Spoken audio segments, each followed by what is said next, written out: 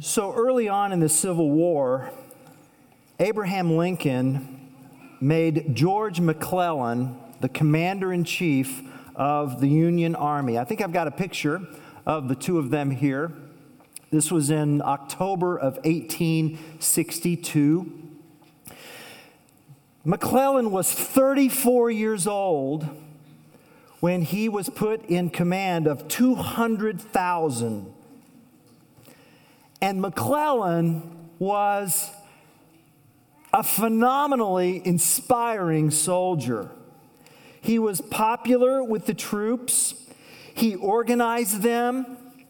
He trained them. He taught them how to be soldiers. He made them feel like soldiers. When he walked into a room, they wanted to be like him because he just had the optics, George McClellan.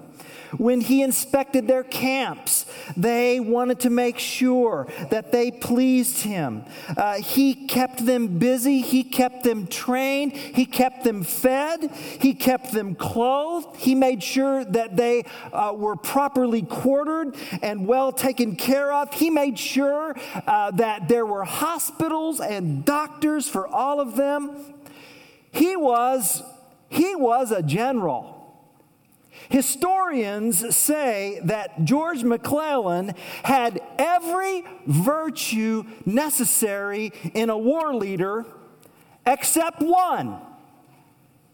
He did not like to fight. I'm not kidding. He was afraid to fight. And so he always assumed that his enemy, that he was outnumbered by the enemy. And not liking to fight is a severe handicap for someone who's leading a massive army. And history says that McClellan, here's the quote, behaved with unending caution in a situation that offered prizes to the daring. And that picture that I showed you with Lincoln was taken after the Battle of Antietam. September the 17th, 1862, the single bloodiest day in American warfare.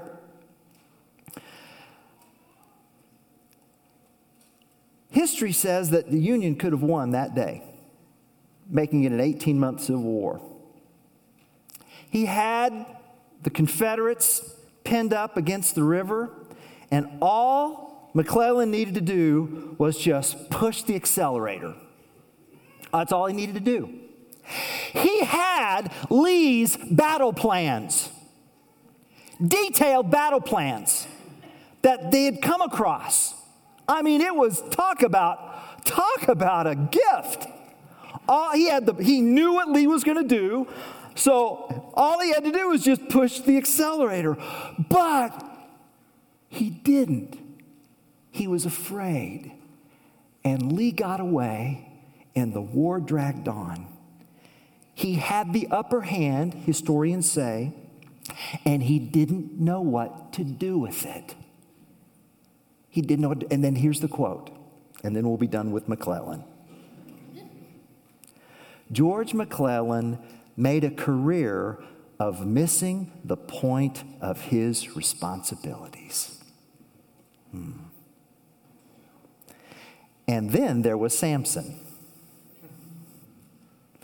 the 12th judge in the book of Judges, that tumultuous Wild West period of history between the exodus of Israel from Egypt and the monarchy, about 4 centuries. And everybody knew who was in charge at the Exodus. Moses. Moses is in charge. Moses is God's man. Moses is the leader. And once the monarchy began, we're speaking of King Saul, King David, King Solomon. Everybody knew who was in charge then. But it was that middle period that the book of Judges tries to answer the question, who will lead Israel? And for about 400 years, Israel kind of limped along with poor leadership. And there were a series of judges, and Samson is the 12th. And by the time you get to Samson, you're just thinking, maybe this is going to be the season. Maybe this is going to be the person. Maybe this is going to be the leader. And it looks like Samson's beginning was promising. We're talking about a miraculous birth announcement by an angel to a childless woman. We're talking about the Lord's blessing. That's what Judges 13 says. We're talking about the Holy Spirit stirring in Samson's life. No one had the promising beginning that Samson had, and yet Scripture says Samson made a career of missing the point of his responsibilities. And nowhere is this clearer than in Judges chapter 15, which is where we are today. If you have your Bibles, that's where I'd like you to turn. Judges chapter 15, you'll find that on page 215 of your church Bibles. And we're going to read verses 9 through 16 this morning. And we're going to just follow the storyline and then come to a lesson. So this is about what's the story and then what's the point. Judges 15, 9 through 16. Then the Philistines came up and encamped in Judah and made a raid on Lehi. And the men of Judah said, "Why have you come up against us?" They said, "We have come up to bind Samson, to do to him as he did to us." And then 3,000 men of Judah went down to the cleft of the rock of Edom and said to Samson, "Do you not know that the Philistines are rulers over us? What then is this that you have done to us?" And he said to them, "As they did to me, so I have done to them." And they said to him, "We've come down to bind you, that we may give you into the hands of the Philistines." And Samson said to them, "Swear to me that you will not attack me yourselves." They said to him, "No, we will only bind you and give you into their hands. We will surely not kill you." So they bound him with 2 new ropes and brought him up from the rock. And when he came to Lehi, the Philistines came shouting to meet him. Then the Spirit of the Lord rushed upon him, and the ropes that were on his arms became as flax that has caught fire, and his bonds melted off his hands. And he found a fresh jawbone of a donkey, and put out his hand and took it, and with it he struck 1,000 men. And Samson said, "With the jawbone of a donkey, heaps upon heaps. With the jawbone of a donkey, I have struck down 1,000 men." This is God's word. Well, what's going on in these verses here? This chapter is really about 2 words: faithless and faithful. This chapter is about the faithlessness of everybody who doesn't live in heaven versus the faithfulness of the one who reigns from heaven. And that's what I want us to see as this chapter unfolds. This chapter, which is really a snapshot of a broader frame of what God is doing in the lives of his people. Well, the story begins actually at the beginning of chapter 15 when Samson returns to Philistia to go get his wife. Well, he thinks that she's his wife. In chapter 14, the Samsonite code, I see something, I want something. Samson saw a Philistine. Samson, you're not supposed to marry into the Philistines. You were supposed to fight the Philistines. But he sees a Philistine lady that is right for him in his own eyes, and he pursues. And then he gets into a scuffle with the Philistines. And 30 casualties later, Samson leaves angry, and leaves her at the altar, and the father then gives her to Samson's best man. So Samson comes back in chapter 15, and he returns to Timnah with a goat. Now that's supposed to be romantic. Yeah, we'd bring flowers or chocolates. No, not Samson. He brings a goat. Okay.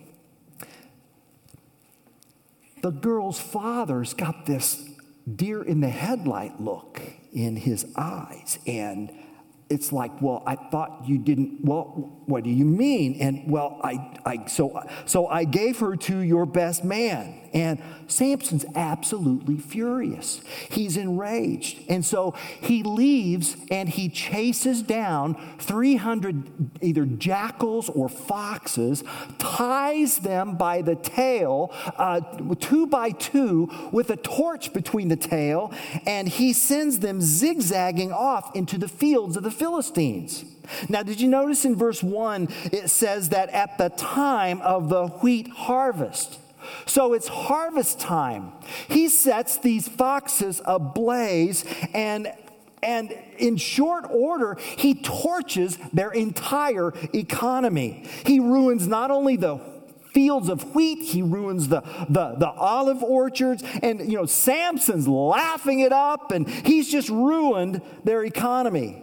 The Philistines want revenge. Verse 6, who has done this? And they know who did this. And so they go, we're talking mafia style here. They go to the father and the bride, and they want revenge. And they end up doing to that father and that bride what they threatened in chapter 14.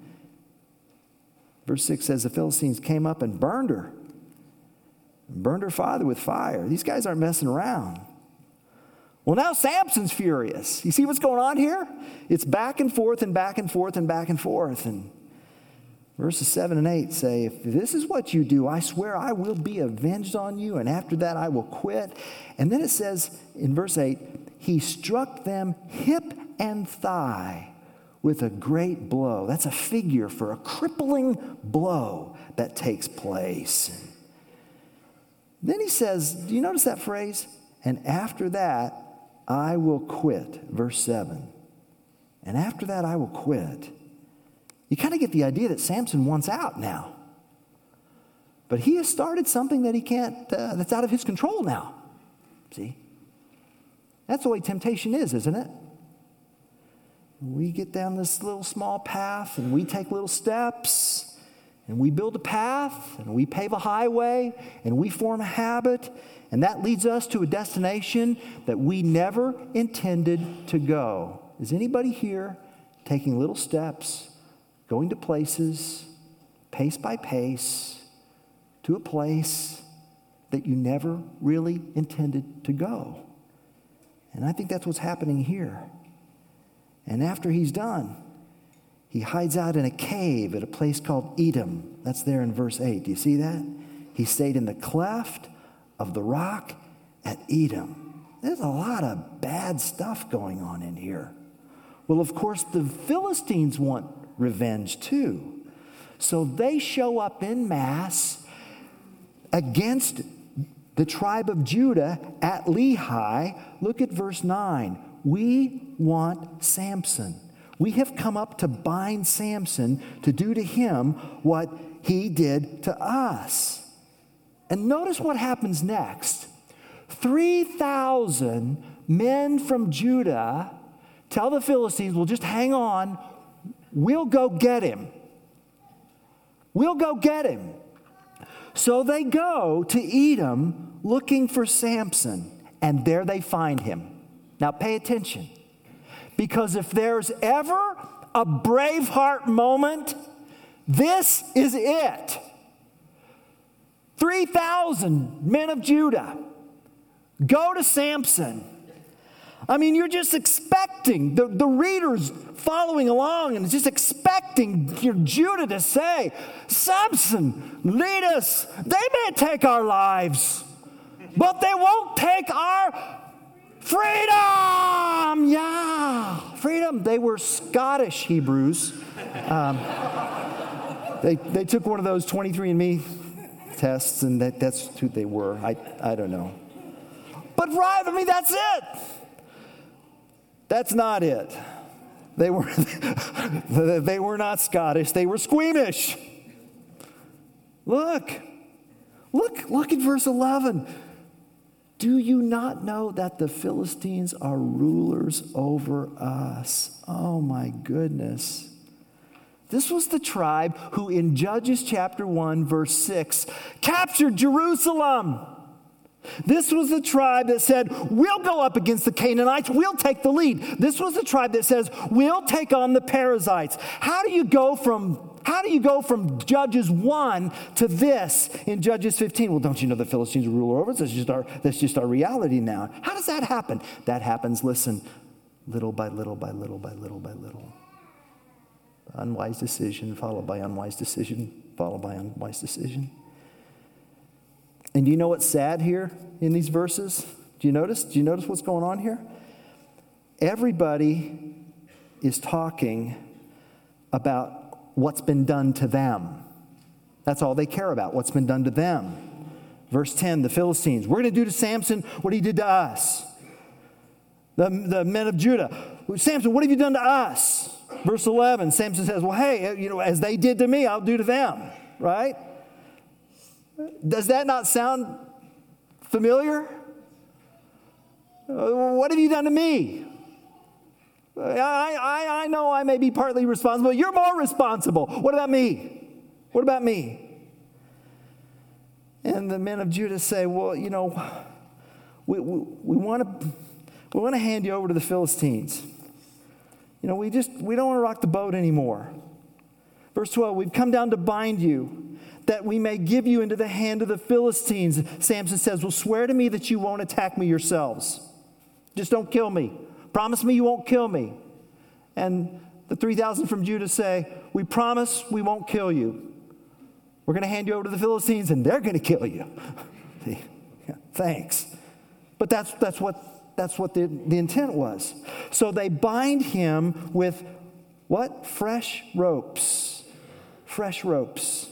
New ropes. And they brought him up from the rock. And in verse 14, it was almost like the minute they brought him up, the 3,000 just kind of dissolved from the story, right? And it's just Samson and it's just the Philistines. And the moment the Philistines see Samson in the text, you see that? The moment they see him, they roar like the lion roared in Judges chapter 14. And once the lion roared, what happened after the lion roared? The lion roared and the Spirit rushed. And the Philistines roared and the Spirit rushed. The Spirit of God rushed upon Samson. And look at verses 14 and 15. The Spirit of the Lord rushed upon him, and the ropes that were on his arms became as flax that has caught fire, and his bonds melted off his hands, and he found a fresh jawbone of a donkey. What do you snap that thing off? And he took that, and it became a lethal weapon in his hand. He put out his hand, and he took it, and by sunset there was a pile of Philistine bodies.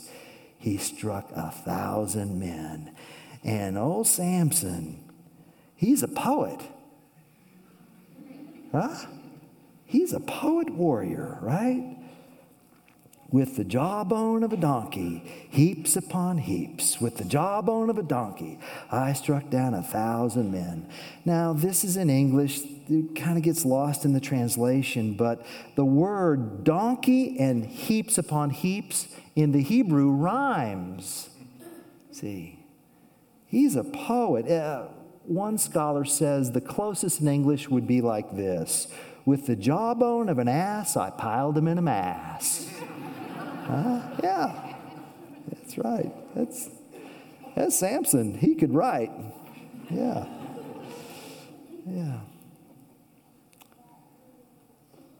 And he called the place Ramath Lehi, verse 17. Means jawbone hill.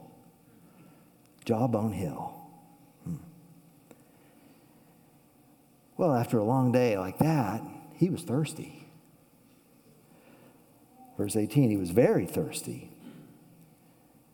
And he called upon the Lord. First time we hear Samson pray. And he wants water. And the Lord was gracious, verse 19. God split open the hollow place that is at Lehi, and water came out of it. And Samson's thirst was so quenched, his spirit returned, he was revived. He said, no, I'm not going to call it Jawbone Hill. I'm going to call it En Hachor. En Hachor. Caller's Spring. Caller's Spring. The spring of the one who calls upon the Lord. Verse 19 says it is at Lehi to this day. And verse 20 concludes this chapter. It says, he judged Israel in the days of the Philistines for 20 years. Oh. That is a cool story, isn't it? A lot of action going on and a lot of Braveheart stuff. And what's the point, though? What's the point in all this? I mean, surely we don't want to make the point, go be like Samson, right? I really don't think that's it. The point is not go channel your inner Samson, okay? There's really no sense in trying to find something redemptive from any human in this text. Because I'm just sure that was the point anyway. The point of the passage becomes clear when we ask the question, what do we learn about God? I mean, isn't that why we're here? Isn't that why we sang, great is thy faithfulness? God's heart, God's character. Well, here's the answer, and it's really the big idea of this chapter. And you can find it in 2 Timothy 2:13. If we are faithless, he is faithful, for he cannot deny himself. If we are faithless, he's faithful. So God is faithful to accomplish his purposes. God will finish what he begins. It doesn't matter. It doesn't matter. So when we consider the faithlessness in this chapter, let's just go right to the Philistines at first. Chapter 15 is a chapter that's organized between minor successes and major defeats.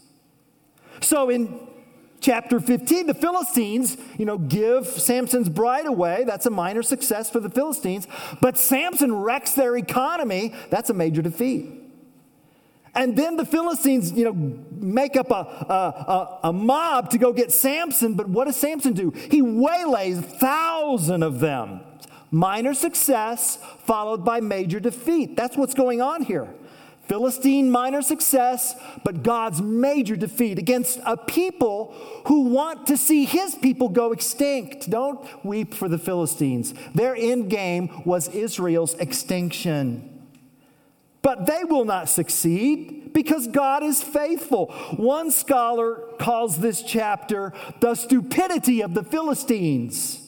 He makes fools of those who oppose his purposes. You might think you get ahead in the first round, but God always wins the match, always.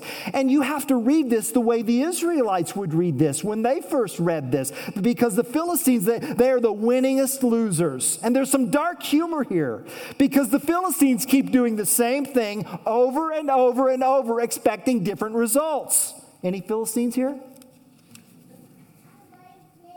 How do we try to resist God? What silly ways are we trying to live as if, he doesn't matter? And how are we hurting ourselves and others in the process? Stubbornly trying to do things your way. You're winning at first, but then, you get creamed in the end. So what do? Well, I'm going to double down. That's what I'm going to do. And that sounds just like Psalm 2. Psalm 2, why do the nations rage and the peoples plot in vain? The kings of the earth set themselves, and the rulers take counsel together against the Lord and against his anointed, saying, let us burst their bonds apart and cast away their cords from us. And how does God respond? He giggles. He giggles. Psalm 2:4. He who sits in the heavens laughs, because you are not going to win against God. You won't. You won't. And turning aside to pretend he's not there doesn't make him go away. And when we do that, we're just like my little 2-year-old Audrey, granddaughter. The first word I ever taught her, mulch. I did. We were at the park last spring. And so we were there at the park and playing, and she starts grabbing, the wood chips. And I said, mulch, mulch, mulch. And so she repeats, mulch, mulch. Well, a 2-year-old, well, she wasn't 2 at the time. But, everything's got to go into her mouth, because that's how she's got to experience it, right? So she grabs a handful of mulch, and she's about ready to stuff it in her mouth. Audrey, no. Done. We don't say no. We say done. Whatever.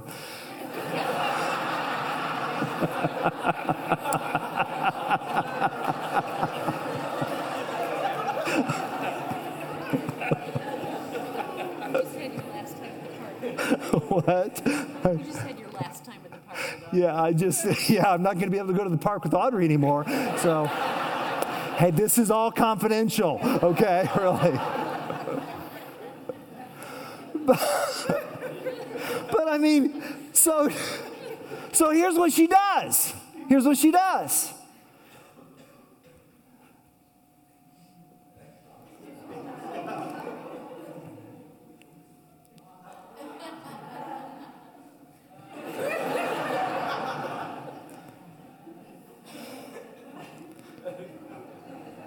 Done. All right? Hey, you know what? We're Audrey. We're Audrey. I'm just going to turn my back, and that way God won't see. And he who sits in the heavens laughs. See? Laughs. It's not just the Israelites, it's not just the Philistines that are faithless. Israel's faithless. They're on the verge of extinction. They are. They're about ready to be swallowed up. And they're not bothered by this. Don't you know that the Philistines are rulers over us? That's the new norm. So, is it possible to be so surrounded by Philistine life and Philistine language and Philistine food and Philistine music that we forget who we are? Judges 15 is a textbook case concerning the unmistakable influence of culture. Church family, culture is never neutral. Culture's always trying to shape us and mold us. Culture wants us to think that we don't have a culture. Others have culture, but we don't. And culture has so affected the Israelites that they're now doing the Philistines' work for them. They go to get Samson. Judah did not want to be liberated because they were too afraid to fight. They had made a career of missing the point of their responsibilities. Why are they in the land? They're in the land for the purpose of being a holy nation. God put them in that strategic part of the world so that the nations would see, who are these people? Who are these people? And God did not free his people from Egypt so that they would belong to the Philistines. Just, can I get personal here? What decisions are you making now that could one day lead you to say, well, the Philistines are rulers over us? There's nothing I can do about it. You know, the church thing, I used to be involved. It was good for the kids, but they've grown now. It really doesn't matter what you believe. It doesn't matter whether or not you're connected to a church community. I can worship God on my own. You know, I've got a podcast. I've got earbuds. I'm good. Well, you know, when you're in the hospital, and a podcast can be helpful. I get that. I really get that. But you need flesh and blood. A podcast can't get in your face like a brother or sister in Christ can get you in your face. It takes intentionality. Holiness takes intentionality. Someone wrote, people do not drift toward holiness. Right? You know, apart from the Holy Spirit's work, people don't just gravitate toward godliness and prayer and discipleship and faith and delight in the Lord. We drift toward compromise and call it tolerance.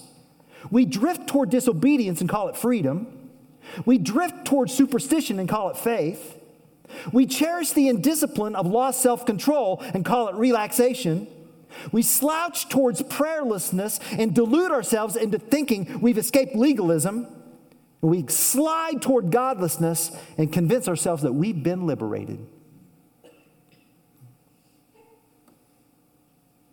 Judges 15, everybody under heaven is faithless in this verse, really. But God is faithful. If we are faithless, he is faithful because he cannot deny himself. He's not going to let Israel go extinct. He's not going to let his people go extinct. His whole purpose in raising up Samson was to pick a fight against the Philistines. And God is not going to let the Philistines love us for very long.